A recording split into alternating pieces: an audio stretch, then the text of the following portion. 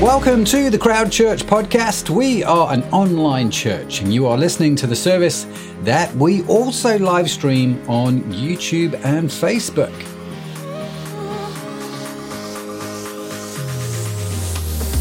For more information about Crowd Church, please visit our website at www.crowd.church.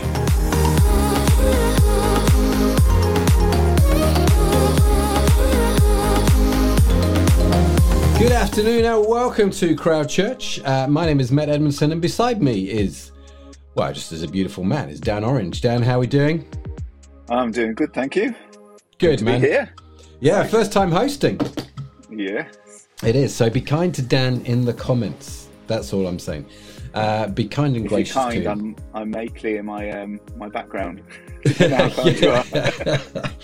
We were talking about that before we went live. I'm like, man alive, your background is a little bit what we call busy. So Dan, where are you exactly? I'm in my sort of workshop stroke office, and if I swivel around it's even busier, so hence the big chair. And we're trying to cover it all up. You're yeah. Just for those that don't know you, just a quick introduction to who you are and I guess what you do and why you've got blue and red boxes behind you. Yes, so I'm a dad and husband. I've got 2 kids, 8 and 10, and I run my own business, and we do things like smart lighting and home cinemas in people's houses and some quite fancy funky stuff. So those boxes are little bits and bobs. Bits and bobs, electronic bits and bobs. And we've known each other, Dan, haven't we, for what can only be described as a very long time. A very long time, yes. A very long time. Yeah, before kids, before marriage. Yeah. Long time. A long old time. And so it's great that we finally managed to get you on to come and host Crowd with us. So appreciate you being here. For those of you who are watching the live stream who are new to the live stream, let me tell you that Crowd is an online church. For those that might not see the point of church, we're a church for those who are just looking for answers about life and faith and meaning. And we say it is a safe space to come and explore the Christian faith. That's what we're here to do, and we have a little bit of fun at the same time as doing it. And we do all of this online because we're an online church, so hence the reason Dan and I are talking via camera over this. So Matt's in the comments. Evening, Matt. Evening, Tracy. Tracy's in the comments. Sharon's in the comments. Sharon is also moderating for Crowd Church, so again, say hi to Sharon. And if you would like to join in the comments, please feel the freedom to do so. Say hi. Let us know where you're watching from. It's always great to connect with new people. And if you have any questions or comments as we go through the live stream, again, put them in the comments. Now, Dan, given that this is your first time hosting Crowd with me, you have what we can only be described as the initiation ceremony, which is points to the WhatsApp number. Oh, yes. Can you point to the number on the screen? Oh, your volume's gone, Dan. Your finger's going the wrong way.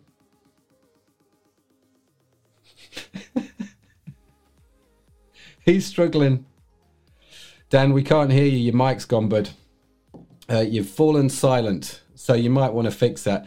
Anyway, Dan struggled to point to the number whilst he fixes volumes. Let me just fill in a little bit here. He struggled to point to the number, and the reason we get new people to point to the number is because when you look at it on the screen, as Dan looks at this, everything is backwards. And so it becomes very difficult just to do this and point to the number. So the reason we have the WhatsApp number there is simply for you to reach out to us if you've got anything that you want to connect with us over, like prayer requests, or any comments like that that you don't want to put in the comments on social media. Feel free to reach out to us via WhatsApp, which I know some of you have done this week with a whole bunch of prayer requests, and we've been praying for you, let me tell you. So, is your volume back, Dan? No, you're going to have to fix it, bud. Can't hear you. Just can't hear you. So, I tell you what I'm going to do. Whilst you figure that out, I'm going to let everybody know what's happening. Let me do this, actually, make it slightly less distracting. Let me tell you what's coming up whilst Dan figures out his volume. And I'll know when Dan's volume's fixed because it'll be in my ear. So it says here, Dan, by the way, if you can hear me, you have muted yourself on my screen somehow. So you need to unmute yourself. Oh, we've got Mark. Greetings from Germany. Mark, hello. In fact, let me put that to the board. There we go. There we go. Hang on, I'm going to bring Dan back on because I can hear him again. So there we go. There's Can you hear Dan. me now? We can, and he's back. There we go. Hey, the joys Well of done. Apple. My earphones had switched to my phone without knowing. Always good. And I had this comment on from, oh, look, that's really small. So we've got this comment here from Mark. Greetings from Germany. Let me just make that a little bit bigger. There we go. Mark, hi. How you doing? Like I say, if you are with us, do say hi in the comments. Right, Dan, now you're back. The volume's working. What is going on today? Why don't you tell everybody what's coming up? So we have got, and I believe it's the first time we've got a husband and wife doing a talk, tag teaming. Yeah, So we've got money and work, James and Hannah Sloan talking to us. And then we're going to be discussing this afterwards in Conversation Street. Yes, we are. Yes, we are. We've got that coming up as well. So you are not wrong, Dan. It is actually the very first time that we've had a couple tag team a talk. And I've not actually heard this talk yet. And so I am really curious to see what happens. And I know both James and Hannah, and they are the most beautiful people. And so I'm really excited to listen to what they've got to say as they sort of talk together about how they deal with money and work. We've started a few weeks ago a series called What Does the Bible Say About, where we looked at the Bible and we asked questions about everyday life, some of the big questions. So like Dan said this week, what does the Bible say about money and work? So without further ado, here is Hannah and James, and then Dan and I will be back in just a little while. But remember, as we go through the talk, if we've got any questions, if any stories you want to share, any thoughts, write them in the comments. We would love to hear them. We would. Oh, more tech issues. Hang on, let me just do this. So, money and work, two fairly small topics that we've been asked to talk about today. And we thought we'd do it together as a couple, partly because it's great to have two voices kind of sharing, but also because money and work we've had to work out together. It's not a decision that I make or a decision that Hannah makes. We have to wrestle with these different kind of topics together and work out how both as a couple and as a family we want to steward our money and how we want to manage our work. So we thought we'd do this together. So I'd like to say, first of all, we are talking about this in light of the fact that we have made decisions to follow Jesus, and therefore everything that we do falls in line with that being our highest priority. And so we're talking about this as believers, as Christians, as people who want to steward what we've got well. Regardless of whether you follow Jesus or not, there are some great principles in Scripture. So if all you take away from this is what the Bible says about money and work, then that's great. But if you're thinking about making that decision or have made that decision, then this is what we believe God calls us into as his people and how we manage our money and our work. So let me start with the first key scripture, which is found in the book of Matthew. Matthew 6 comes as part of a series of teachings of Jesus. They're called the Sermon on the Mount, the Beatitudes, where he really kind of outlines how we are to live as his people. And part of that is around money. So I'm going to read to you Matthew 6, it's verse 24. It says, "No one can serve two masters. Either you will hate the one and love the other, or you will be devoted to the one and despise the other. You cannot serve both God and money." Ouch. Mm. Yeah. I think that's a really difficult one, and it's really challenging for everybody, isn't it? Because money is a currency that we use to live our lives. We use it for everything, for our home, for our food. And it's a real challenge for us to put God at the centre of our lives and for him to be our authority on that, and for actually him to be our Jehovah Jireh, that actually ultimately he is our provider. He gives us what we need. And I think about serving both God and money, that you cannot serve both, that actually if money is your highest priority and that is what you are striving for, and you are striving for riches and you are striving for wealth, then it's very difficult to be striving equally at the same time, and it's impossible to be striving for godliness and holiness and a close relationship with Jesus. And actually, the verses just before that, he says, don't store up treasures for yourself on earth where moth and rust destroy, but instead kind of build treasures in heaven, as in have an eternal perspective on the way that you invest your money and how you use it in a godly way in the years that you have on this earth. And that's a real challenge. I think we are surrounded by money. The whole culture is orientated around consumerism. You know, we've just finished Halloween, and almost the next day it's Christmas. The shelves are full of Christmas stuff. You know, retail really drives us into spending money on the next thing. And I think we have to be so careful not to be drawn into that world of just throwing our money at the next thing that you know the world tells us to, but actually having an eternal perspective. Where can we invest? Who can we bless? Who can we be generous towards with the money that we've got as we steward what God has given us? How can we bless others and be generous with that? The next passage that we looked at was in Luke 18. Again, this is kind of a passage talking about how we use what we've got, how we steward what we've got well, and it's called the rich ruler. So I'm going to just read. It's Luke 18, verses 22 to 25. It says, when Jesus heard this, he said to him, you still lack one thing. Sell everything you have and give to the poor, and you will have treasure in heaven. Then come follow me. When he heard this, he became very sad, because he was a man of great wealth. Jesus looked at him and said, how hard it is for the rich to enter the kingdom of God. Indeed, it is easier for a camel to go through the eye of a needle than for a rich man to enter the kingdom of God. And we want to be clear and say, there is nothing wrong with having money.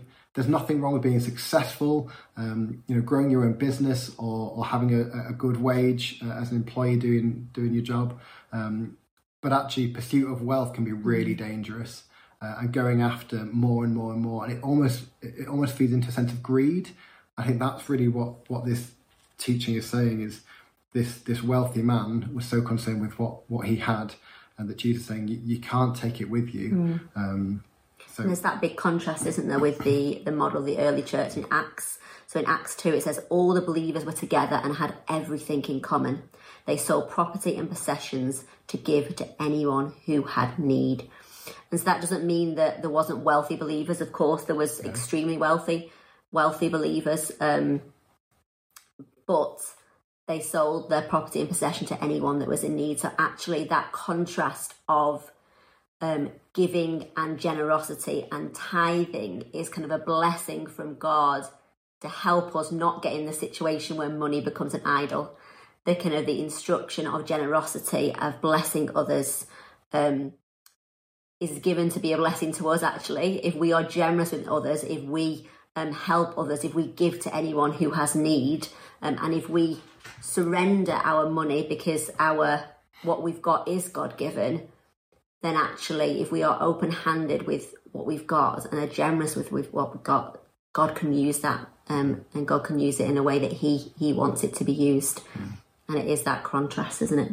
Yeah. And I love the fact in the early church that those who had money brought it in and just kind of put it into a pot. Now that'd be very hard to live in that way today, but some of the principles are the same. You know, through the church we see people giving gifts, whether that's a one-off or a monthly amount, into the church to further the work of the church. And as a church we have run something called Imagine If, which is the charity that I manage. And we're really outworking that generosity from the church. We're going out to make sure that people have homes, roofs over their head, that they have food when they're hungry, they have clothes, and basically trying to steward the wealth and the generosity of the church to give into those who are without.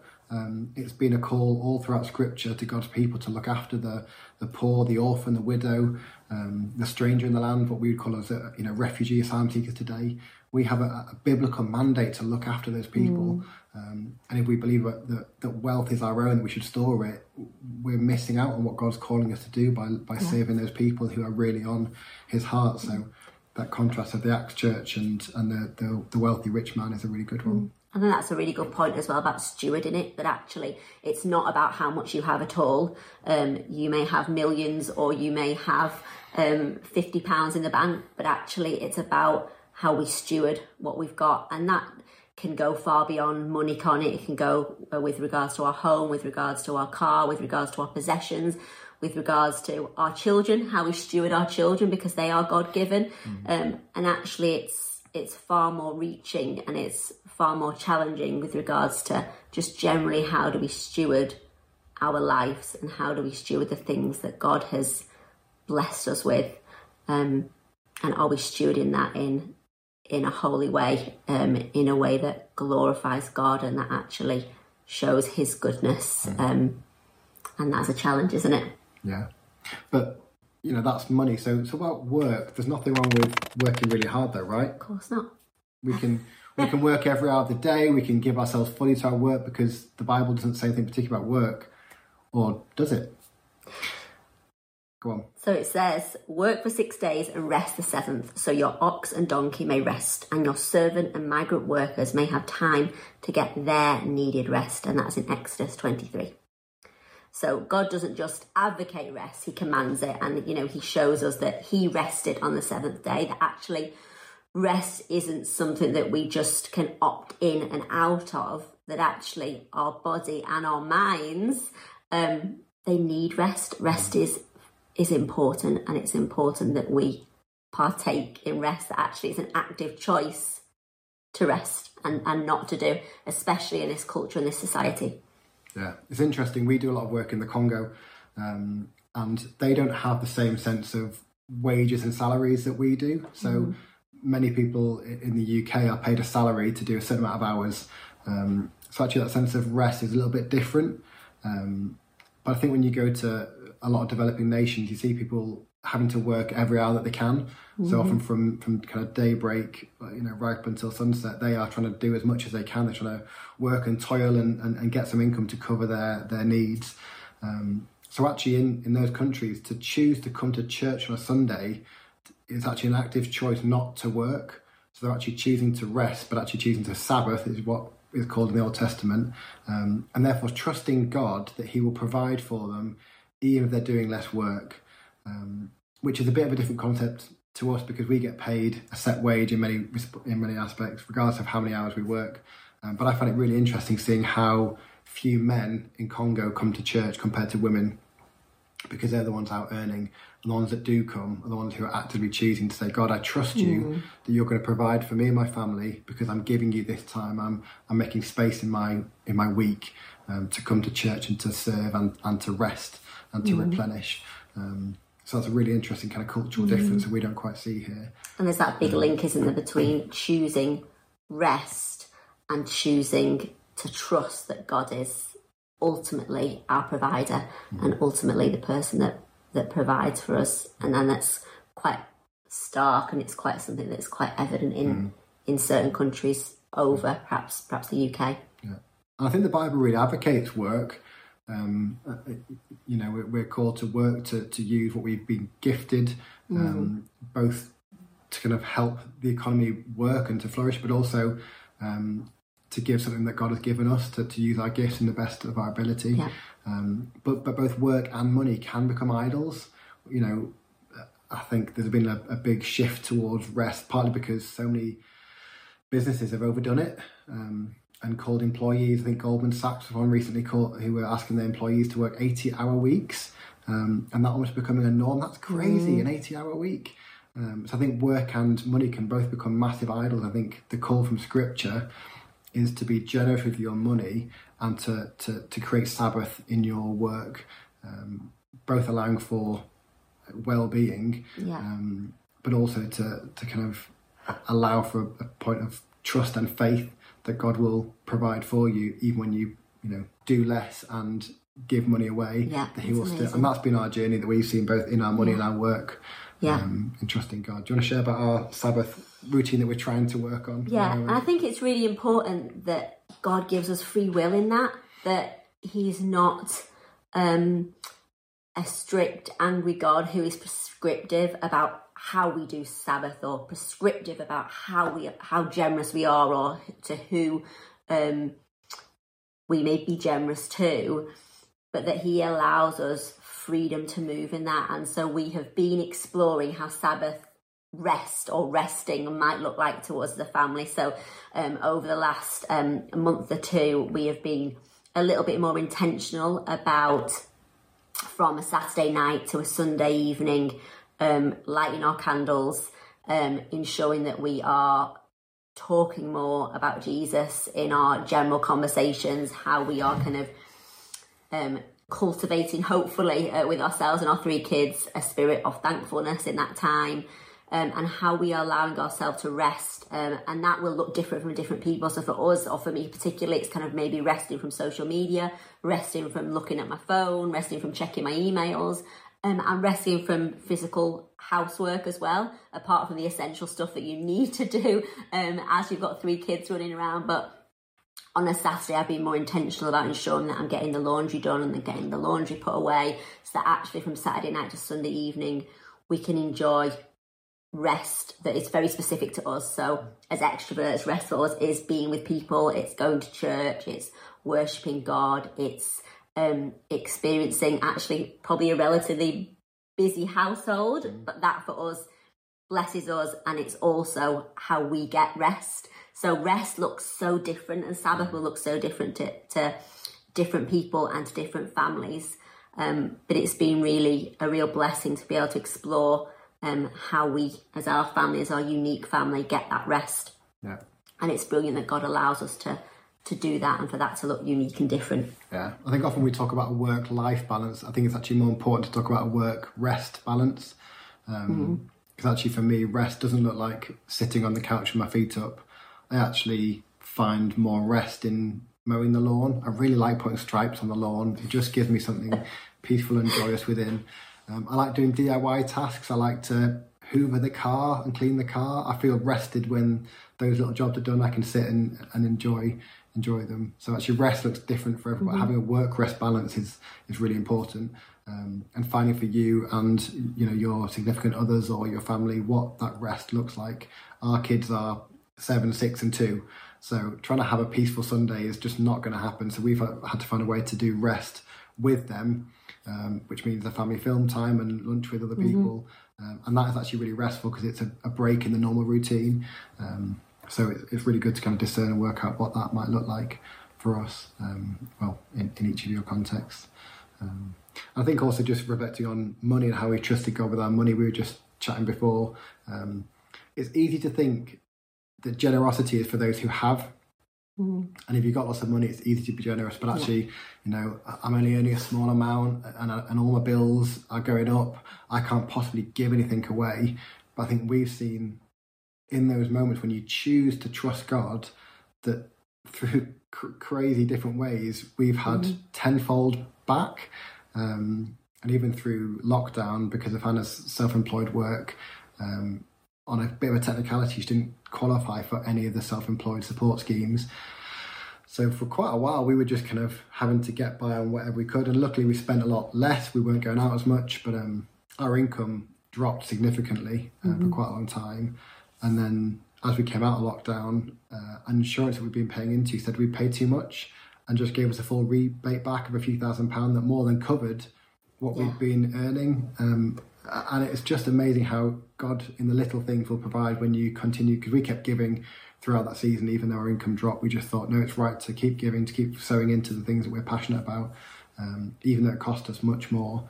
I think the myth that generosity can only happen when you've got money is not true at all. I think God sees and rewards the faithfulness of your giving, regardless of your situation. Anything else you want to add? No, I think that's most of kind of what we want to get across today, is that link between generosity and rest, and also I think just the open-handedness and the kind of the surrender that we have with all areas of our lives that we as followers of Jesus want to have. That actually, as we give to God our work, we give to God our rest, and we give to God the money that we have, that actually God can do immeasurably more with that than we can ask or than we can ever imagine. And just having that faith in Jesus that he can do more with our skills, more with our talents, more with our money, more with our time of rest than we can imagine, than we can think of. And actually just mindfully and kind of consciously surrendering those things to him. And it might be that you do that daily. It might be that it's just an occasional thing when it comes to mind, but just say, you know, God, that this is what I've got in my bank now is yours. How do you want us to use it? Or as I go into work today, the talents that you have given me or the skills that you have given me, they are yours, God. Please show me how you want me to use those things today. And just being actively surrendering yourself to Jesus, and that he is able to do so much more than we can do. Yeah. I think we're called to be set apart, you know, so we're saying this as people who've chosen to live a lifestyle that is surrendered to Jesus, and wanting to see his kingdom come in every aspect of our lives. And that means letting money and work come second, third, fourth in our lives, rather than being the top thing. So choosing to tithe, to give away our money, and choosing to create Sabbath and create rest are ways of stopping those things becoming idols in our life, because we don't want any other idol. We only want to look at Jesus in our lives, and that's the decision that we've made. And we don't always get it right. We don't. Far from it. And we are all learning together, and we are all allowing ourselves to ask God to give us the mind of Christ. And sometimes we don't listen well enough, and we don't choose what actually on a later day we think, gosh, I wish I'd listened to you, Holy Spirit, better in that moment, or I'd done something different in that moment. None of us are going to get that all right, but it's a journey with Jesus, isn't it? It's a journey of learning how to listen and how to love him more, how to allow him to love us, and to kind of to live in that place and to live surrendered. And it's a journey that all of us are on. Yeah. And if it all sounds too much, think, where can you start? You know, if this all sounds a bit overwhelming, well, where could you start? What's the next thing that you could do? Who could you chat to? You know, get in touch with the Crowd Church team. We'd love to talk to you more about it. But what's the next step? What's the next conversation that might help move this forward? So we hope that's been interesting, and covered a little bit of what the Bible says, but also how we've worked that as a couple. And we'll see you again soon. Bye. Bye. Awesome. Thank you, James. Thank you, Hannah. What did you think? The first couple talk on Crowd. It was actually quite interesting watching them just talk it through, wasn't there, together as a couple. I quite enjoyed that. So what does the Bible say about money and work? That was the topic that James and Hannah has introduced. We're going to get into it. We're going to get into your questions, your comments. We're going to get into the whole thing in Conversation Street in just a few minutes' time. We're going to ask questions like, when they were talking about tithing, what does that mean? And they said phrases like, money can be an idol. What does that mean? And we're just going to get into it. I'm going to enjoy this conversation. Dan and I will be back for Conversation Street. But in the meantime, we are going to have a time of worship and reflection right now. So this is a part of the service where we play a song. We'll put the lyrics up on the screen, and you can join along if you are able. Sing or just read the words and just think about them and what they mean. This song is called By Grace Alone. And grace, especially in the context of work and money, is quite important, because grace is sort of God's unmerited favor. It's kind of, God does it whether you deserve it or whether you don't. And the reality of it is you don't. And God kind of blesses you and he favors you and you don't deserve it. So when this song's singing about grace, that's what it's talking about, which is why we can do some of the things that James and Hannah mentioned. So as I said, we're going to get into that a whole lot more in just a few minutes' time. But here is our time of worship and reflection, and we'll be back very, very shortly.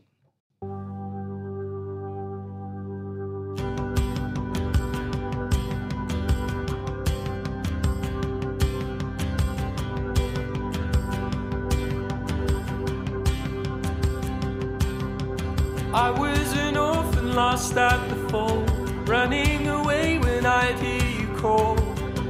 Father, you work your will.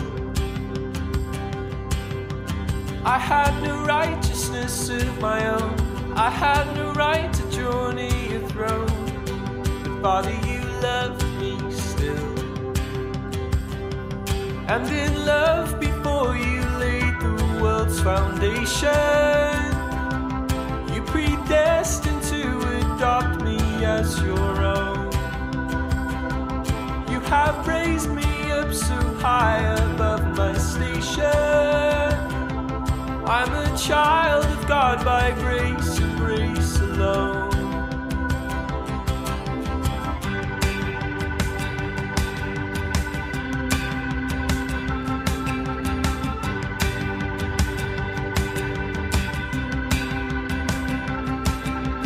You left your home to seek out the lost. You knew the great and terrible cost. But Jesus, your face was set. I worked my fingers down to the bone. Nothing I did could ever atone. And Jesus, you paid my debt. By your blood I have redemption and salvation. Lord, you died that I might reap what you have sown. And you rose that I might be a new creation. I am born again by grace and grace alone. I was in darkness all of my life. I never knew the day from the night. Spirit, you made me see. I swore I knew the way on my own. A head full of rocks, a heart made of stone. Spirit, you moved in me. At your touch, my sleeping spirit was awakened. On my darkened heart, the light of Christ has shone. Called into a kingdom that cannot be shaken. Heaven's citizen by grace and grace alone. Yes, I'll stand in faith by grace and grace alone. I will run this race by grace and grace alone. I will reach the end by grace and grace alone. Heaven's citizen by grace and grace alone.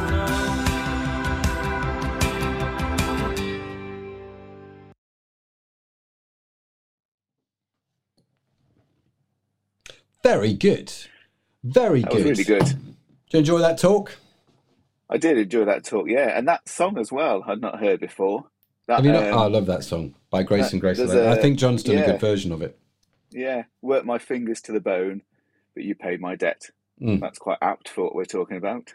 Yeah, it is. It is well spotted. Yeah. And it is worth saying, actually, if you do like the worship that we do at Crowd, the songs that we play, you can access the CrowdTube worship playlist. CrowdTube, the Crowd Church playlist on YouTube is what I meant to say. You can access those songs and listen to them to your heart's content, as I know many of you have done. So that, and including that song, is up there. So by all means, access it. So Dan, I want to get into this whole thing about work and money. You run your own business. I run my own business. We have some things to sort of talk about where work's concerned, because I'm sure we've definitely not got it all right. In fact, I'm pretty sure we've not got it all right. I'm sure. So I think this is an apt conversation. But before we get into it, I do want to just think about some of the things that James and Hannah said. And if you're new to church, I just want to bring a bit of clarity around some of the terminology that they used in their talk. So, Dan, are you ready for the questions? I'm going to tell you the words. You've got to explain what it means. Okay. I've got 3 here, I'm thinking. Yeah. Or Tithe. 2 at least. Yes, what does tithe mean? That was one of the she mentioned a lot. Yes, I've written that down and thought, Yeah, tithe it's a principle that was started in the Old Testament to give away basically a tenth of what you earn. And a lot of people now do that now. So they might give a minimum of 10% or more, but every week, however you want to do it, it's an amount that you say to yourself, to God, to your family, you're in partnership with this, that we're going to give this amount of money away. And some weeks that's easy. Some weeks that's not so easy. Especially when you're self-employed, right? Indeed, yes, because salaries don't come in straight lines. They go up and down. Yes, I know exactly what you mean. Anybody that runs their own business watching this now knows exactly what you mean. It does go up and down. So tithe is to give away 10% of your income, right? So what do you think Hannah meant when she talked about, and James actually talked about money being an idol? Yeah. It's a tricky one, isn't it? Because it often gets said around, money's the root of all evil, but we forget the little word just beforehand that says the love of money. So this money being not just, we need it. Without money, we can't live. But if we love it, if it's the only thing that we're concentrating on, we put it above God and we put it above other stuff, then I believe that's an idol, and that just gets in the way, really messes things up. Yeah, no, I'd agree. And I've just put that verse actually up on the screen. The love of money is the root of all evil is from 1 Timothy chapter 6, verse 10, if you want to know where that's from. And Paul talks about that. But it's interesting, isn't it, this whole idea, this concept of money being an idol, something that we worship. And this is not terminology I think we would use in modern day vernacular. But actually, it is what people are doing. And I, running my own business, it becomes very tempting. I have to be honest with you, to put money as the be all and end all. You know, you run a business to make profit. It's what you do. At least that's what I was told at school, in economics. You run a business to make a profit. But actually, that whole chasing after money, this is a thing that the Bible says is not great. And like you say, the love of money is the root of all evil. So what do you think Hannah and James meant? Because again, another word they used a lot was this word steward, which I thought was a really interesting word. That was on your list as well, was it? It was, yeah. I'm the same wavelength. Yeah. It's a word that I suppose we're used to hearing, aren't we? Perhaps in church, it always gets said, steward your money. Yeah, we've got money. We're here, we're in a Western society. We have money and we can spend it on pretty much anything. And so to me, to be a good steward is, where am I directing that money? Is it for our basic necessities? Is it for fun? Is it for going eating out, friends? Is it for giving away? Where are our priorities with the money? I suppose that would be my take on it. No, I agree. And it's a lot like the idea, when you steward something, in your head, you don't own it. You're looking after it. And I think that's the important principle here, isn't it? Like, I steward my kids. Parenting is about stewarding your kids. I don't own them. They're not my property. But there's a period of time where I have to steward them well. And I have to get them from, birth to being able to be at least a competent human being in life, really. And so, and that whole process of stewardship, it's like God has entrusted them to me and I have to look after them for this period of time. And it's the same with money, isn't it? That God entrusts things to you and you have to steward them well.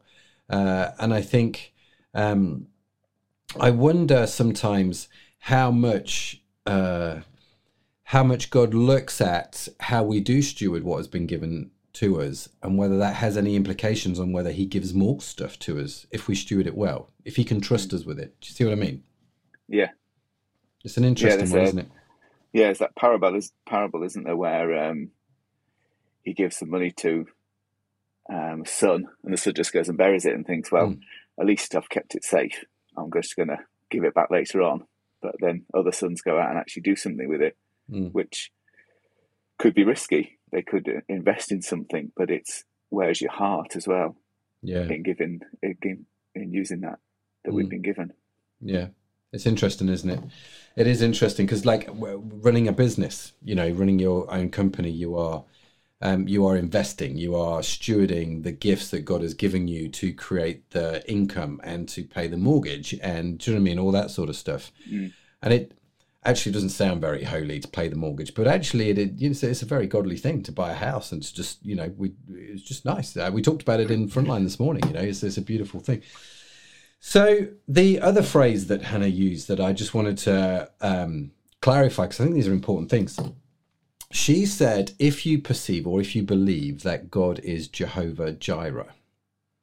Now, Jehovah Jireh means the God who provides. So Jehovah just means God. It's God's name. Jireh means the provision. So Jehovah Jireh is the God who provides. In other words, one of the names of God is, and one of the promises of God is that he will provide for us. And that he doesn't necessarily provide everything that we want, which I've discovered because I really want an Aston Martin for no apparent reason other than I just want one. I don't have one. My wife wouldn't let me buy one. I don't even have the money to buy one if I did. But anyway, so God doesn't necessarily give you everything that you want, but he does meet all of our needs, doesn't he? And I don't know, Dan, have you found that throughout your Christian life that actually, when it comes to having your needs met, God's always been faithful? Yeah, all the time. And I left school and then worked for a big company, Ford. You might have heard of them. They're quite large. Yeah, I've got a Ford, to be fair. Yeah. Then went to uni and worked for another big company, BT, also quite big. And so I just got a salary. And sometimes you think, oh, this is God providing? You know, BT, Ford, they're providing. And then I worked for myself. And it was a bit more nitty gritty. I need to get in there, and I don't know what's going to come in next week. But you know, when I look back on it, sometimes it's easier being self-employed to trust God because I've got nothing else to fall back on. But God provided through BT just as much as He did through working for myself. He always has, with provision for. I know I bought a house a few years ago, well, quite a few years ago, 15 years ago, and I needed lodgers, and it was actually Matt said to me, there's a guy called Pete. He needs somewhere to live. So he came. I remember it well. And he was one of my lodgers. So, yeah, various different ways he's always provided. And I think that's, I think the more you walk with God, the more that becomes your story. Actually, you see God doing what can only be described as a miraculous in terms of provision for you. Yeah. There's a wonderful verse in the Bible which says, I've never seen the righteous forsaken. And I think that in effect is God's promise that he won't leave you, he won't forsake you. One of the comments go on. I've gone, here's a strange one that, so it's not always money. So I love tech. My job is tech. I love gadgets and things like that, and they nothing wrong money. with that, Dan. Nothing wrong with that. But I got a job where I get to play with amazing tech. I get to put in home cinemas and fancy lights and see nice cars and all that kind of stuff. Is that, it might not be money provided to me, but it still gives me that buzz. It was a provision from God. So He answers our prayers in different ways. He does, and it's the ability. I think the ability to see that is quite interesting. Gemma Orange, who is a relation to you, yes, has just my lovely sister-in-law.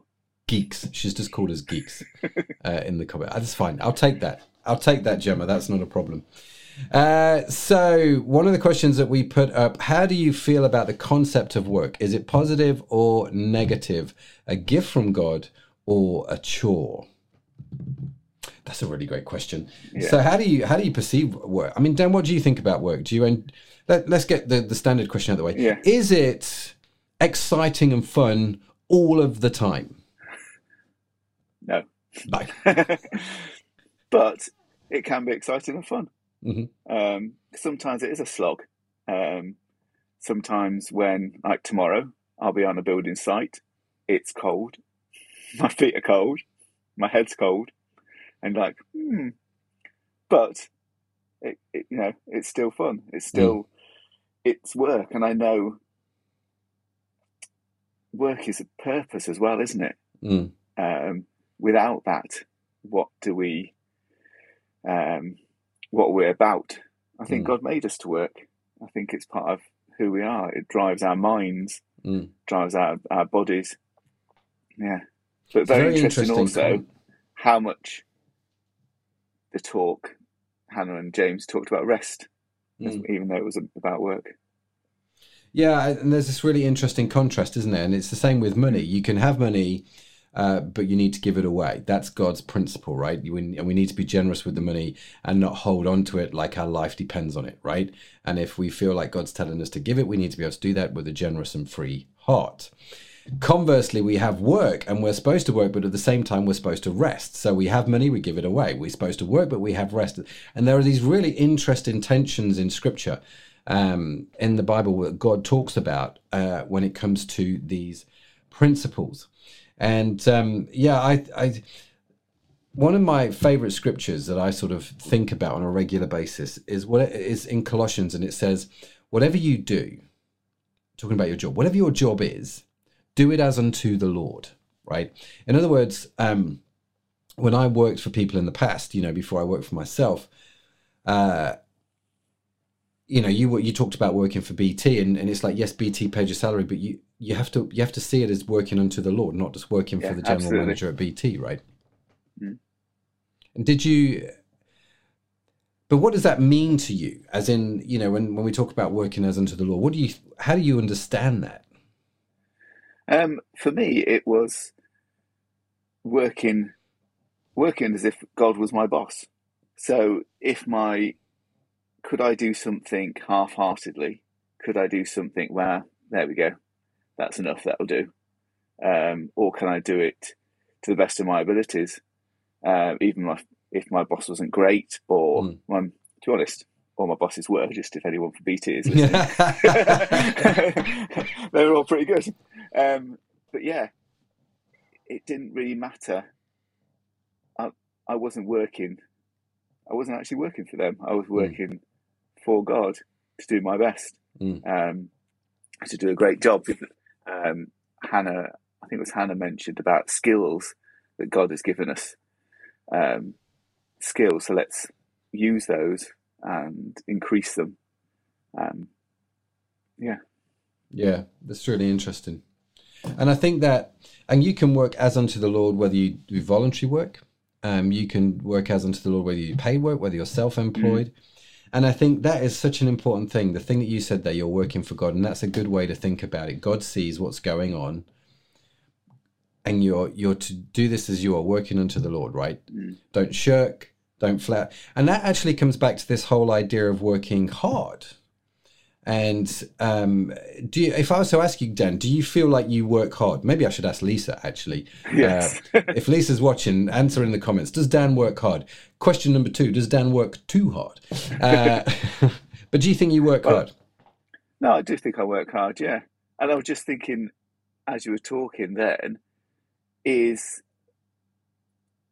you mentioned before about, who was it, KPMG or something like that, working like 80 hours a week. Yeah. Is that working hard?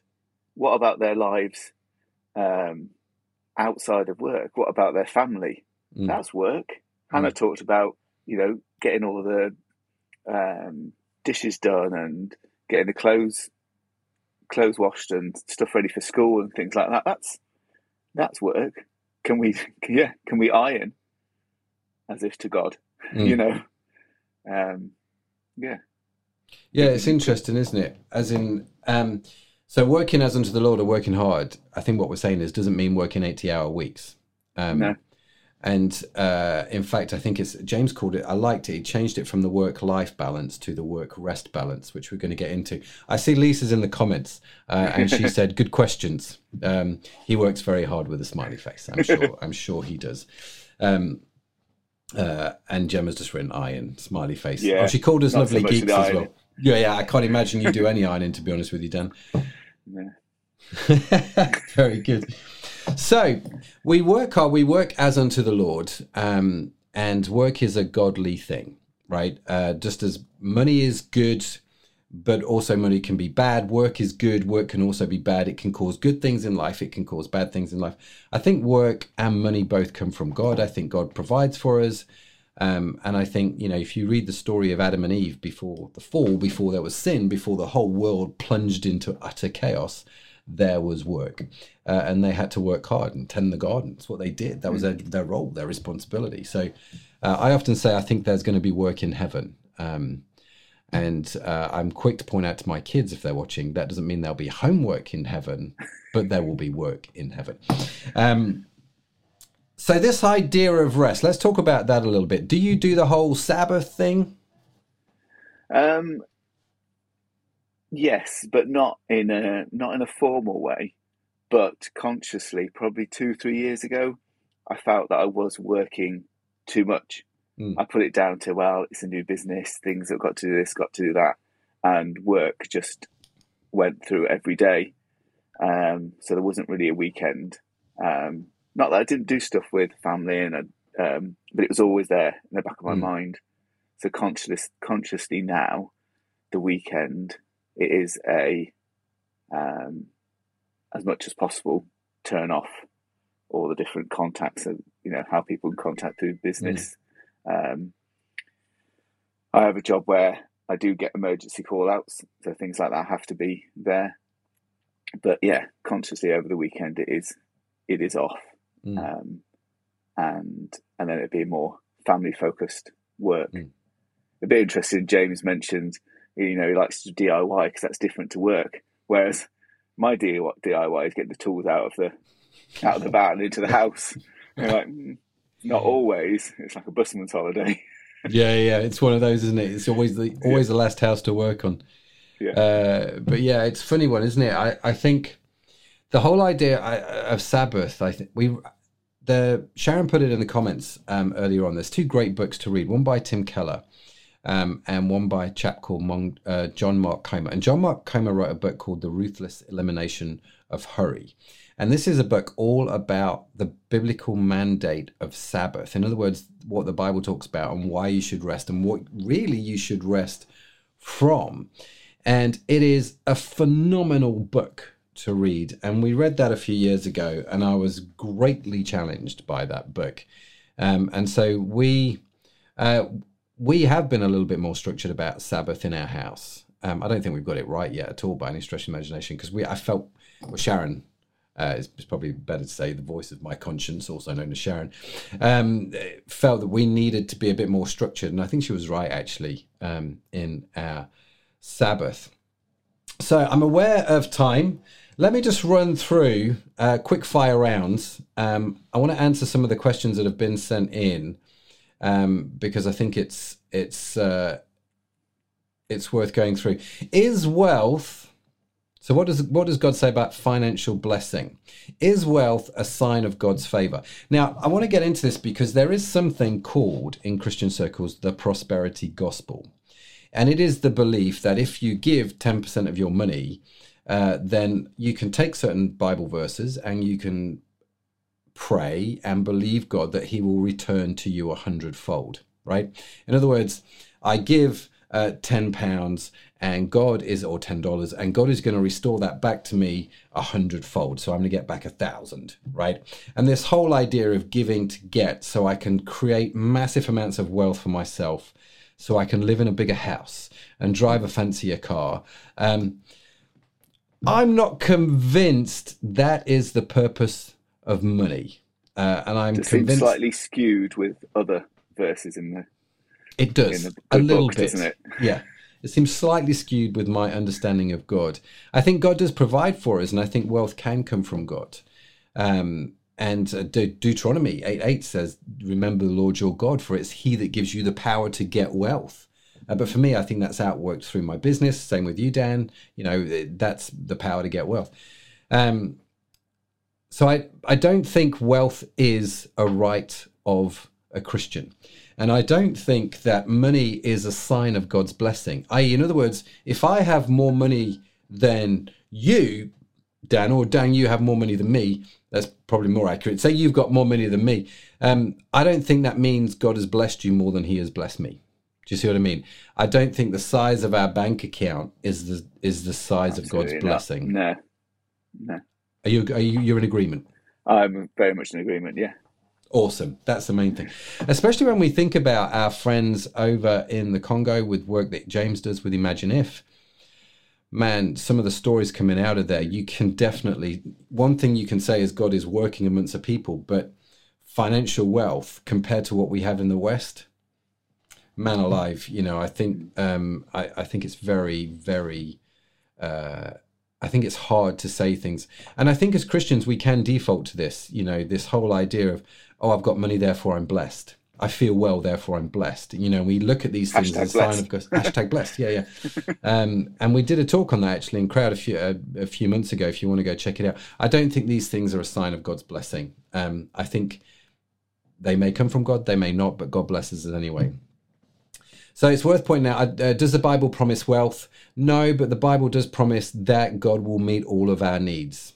Philippians 4, he meets all of our needs according to his riches in glory. Gemma's put in the comments, hashtag blessed. Brilliant. You beat me. So what are some of the biblical principles for how we can use our money wisely? So number one would be what, Dan? Giving, absolutely. Giving. Yeah, that's what James and Hannah focused on, isn't it? Yeah, become generous. Best thing about having money is to be able to give it away. Mm-hmm. It is, is that I was just about to say, is that a Western prosperity thing? I don't think so. I think if you've got nothing and someone can come for tea and share, what little you have with you, it's just, it is a blessing to be able to give to others. It really is. And I think that's such an important point. It's not just about giving away money. It's about giving away and being generous with what God has given to you. So that includes your money, but it includes your house, having people around for dinner. It includes time. Jinx, as my daughter would say. I always remember the talk, be generous with your time, your treasure, your talent, and your tongue. I think there were 4. I can't remember. They all like these alliterations. So be generous with your time, be generous with your talent, i.e. your gifts, and be generous with your treasure, i.e. your money, and be generous with your tongue. Encourage people. Just say really nice things to people, and you'll be amazed at what happens when you do. So be generous. Anything else on biblical principles to deal with your money? I think just don't make it as important. The big thing is don't make it as important as God. Mm-hmm. Have God at the top. Money and works down the line. Yeah. Get it balanced, I think. Get it positioned right in your head. What does the Bible say about borrowing and lending? And what does the Bible say about budgeting? I think, you know what? I'm just aware of time. These are very, very, very big questions.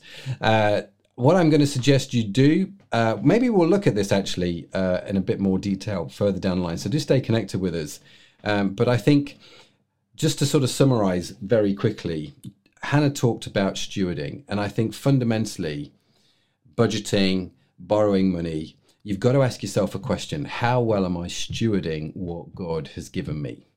And you've got to look at why you want to borrow the money. If I want to borrow money to go buy a brand new car, is that really the best way to steward what God's given me? I don't know. I'm not saying it is. I'm not saying it isn't. I'm just saying bring it back to the basic principles of generosity and stewardship, and just not putting not putting money first, but God first. And, not just buying stuff and being caught up into the whole consumer thing just because everybody else is doing it. It's a very hard thing to do to keep up with the Joneses, and it's not fun. So Sharon's put here in the comments, 2 Corinthians 9:8. Let me add it to the broadcast. And God is able to bless you abundantly, so that in all things, at all times, having all that you need, you will abound in every good work. That's such a great promise to end on right there. Dan, how have you found it, bud? You enjoyed it? I have enjoyed it, yes. Goes by quick, eh? Great. Yeah, it does. Goes by really quick. So you did all right. You did all right for the first time. Well done, Mr. Orange. And I like the fact Lisa was in the comments as well. So next time you host, and I'm aware that Lisa's in the comments, I'm going to ask Lisa some questions about you, and we'll find out the answers, which will be great. So thank you, Dan, for joining me. Now, can you tell the beautiful people watching the live stream what is coming up next week? I can, because I wrote it down. We've got the amazing Phil Watson, who's going to talk about kids. So what does God say about children? Which would be pretty awesome, I think. you know Phil Watson is just going to be a whole. Yes. Phil spoke at Crowd before. He's hosted at Crowd before. He's one of the loveliest people that I know. Real genuine guy. Real heart for fostering and adopting, and just more often than not very funny with it as well. I'm slightly envious of his humour abilities. But yeah, Phil is coming next week to talk about what does the Bible say about kids, which is going to be, as Gemma's put here in the comments, what an absolute treat. You're going to need extra time, yes. That's very true. I don't know how he's going to slim that down to 20 minutes. I know he's very good with his talks, Phil. When in the past, what Phil does is he sends you 5 video clips, and they're like 2 minutes long, and he has another thought, and he'll record another video clip, and so then we give it to Josh Catchpole, who does all the video editing behind the scenes, and Josh is just, he looks at them for like 20 minutes, going, what? So James and Hannah, they just record in one take. Phil, that would just be too straightforward for Phil. So I dare say, Phil will be out and about, and every clip will be in a different location as his brain is processing. It's just brilliant how his mind works. So looking forward to that. So that's coming up next week. Yeah, absolutely. And the week after, I mentioned that to you. Did you write that down? Yeah, we got John Harding talking about angels. I'm looking forward to that. That's going to be a good one, isn't it? What does the Bible say about angels? Which is very apt around Christmas. And so we're going to get into that, which I'm really stoked about, actually. It's one of the big questions we keep getting asked. What does the Bible say about angels? So I'm sorry if we didn't get to all of your questions today. The comments were busy. The questions that had come in were full and fast. And we tried our best, Dan. We did our best. We did. And so, yes, Gemma says here, Dan, you were amazing. Lisa says it's going to be fun next time when I ask her lots of questions, which it will be. I have absolutely no doubt. So yes, so do stay with us. Make sure you subscribe to us on either YouTube or Facebook, and you'll be notified every time we go live, especially if you hit that little notification button. And if you go to our website, www.crowd.church, you will be able to sign up to the email, and we just email out literally once a week, letting you know what's coming up and when we go live. Do please sign up to that. One of the really interesting little reports, Dan, is this week we went over 100,000 views on YouTube. That's pretty good, isn't it? That's all right. That's all right for a little online church as we are. So if you are watching us on Catch Up on YouTube, it's been great that you've connected with us. Thanks for joining. Thanks for subscribing. We are going to close out the live stream here. The way we do this is we're going to play another worship song. Again, feel the freedom to join along singing. Dan and I will be in the comments if you just want to hang around and chat. We'll be there for a few more minutes. But we are closing with, and I'm desperately trying to remember the name of the song. And it's God Be Our Guide. Yeah, sorry. No, I got it. God Be Our Guide, which is actually a song, an original song by John Farrington, talking about how God just lead us and guide us in life. And it's top banana when you do. I don't think he put those lyrics in there, but he should have put those lyrics in there, I think. So, Dan, anything else from you, bud? No, thank you very much for having me. And that'd be great.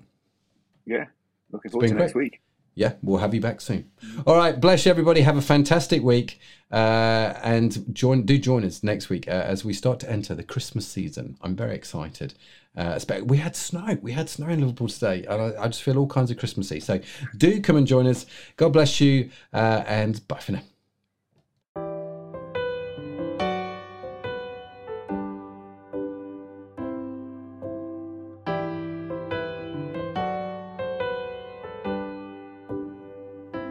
When you speak, it is a lamp unto my feet, and in perfect peace your spirit counsels me. You go before me to prepare what I can't see. You search me and know me. You lead me in mercy. Oh God, be our guide, be our life's firm foundation. Oh Christ, be our light, lead us in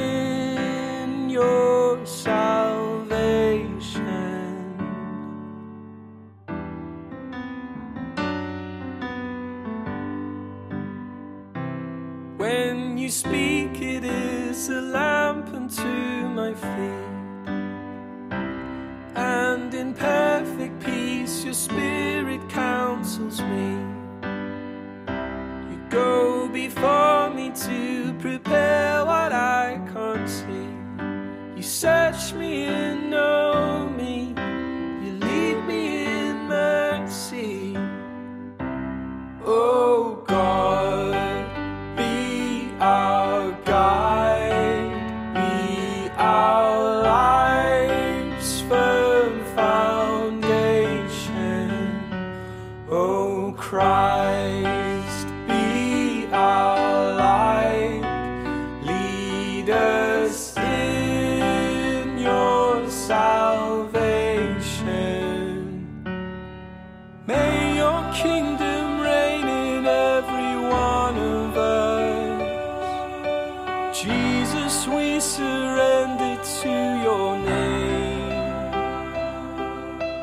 Teach us how to love like you have loved us, Lord. May we never be the same.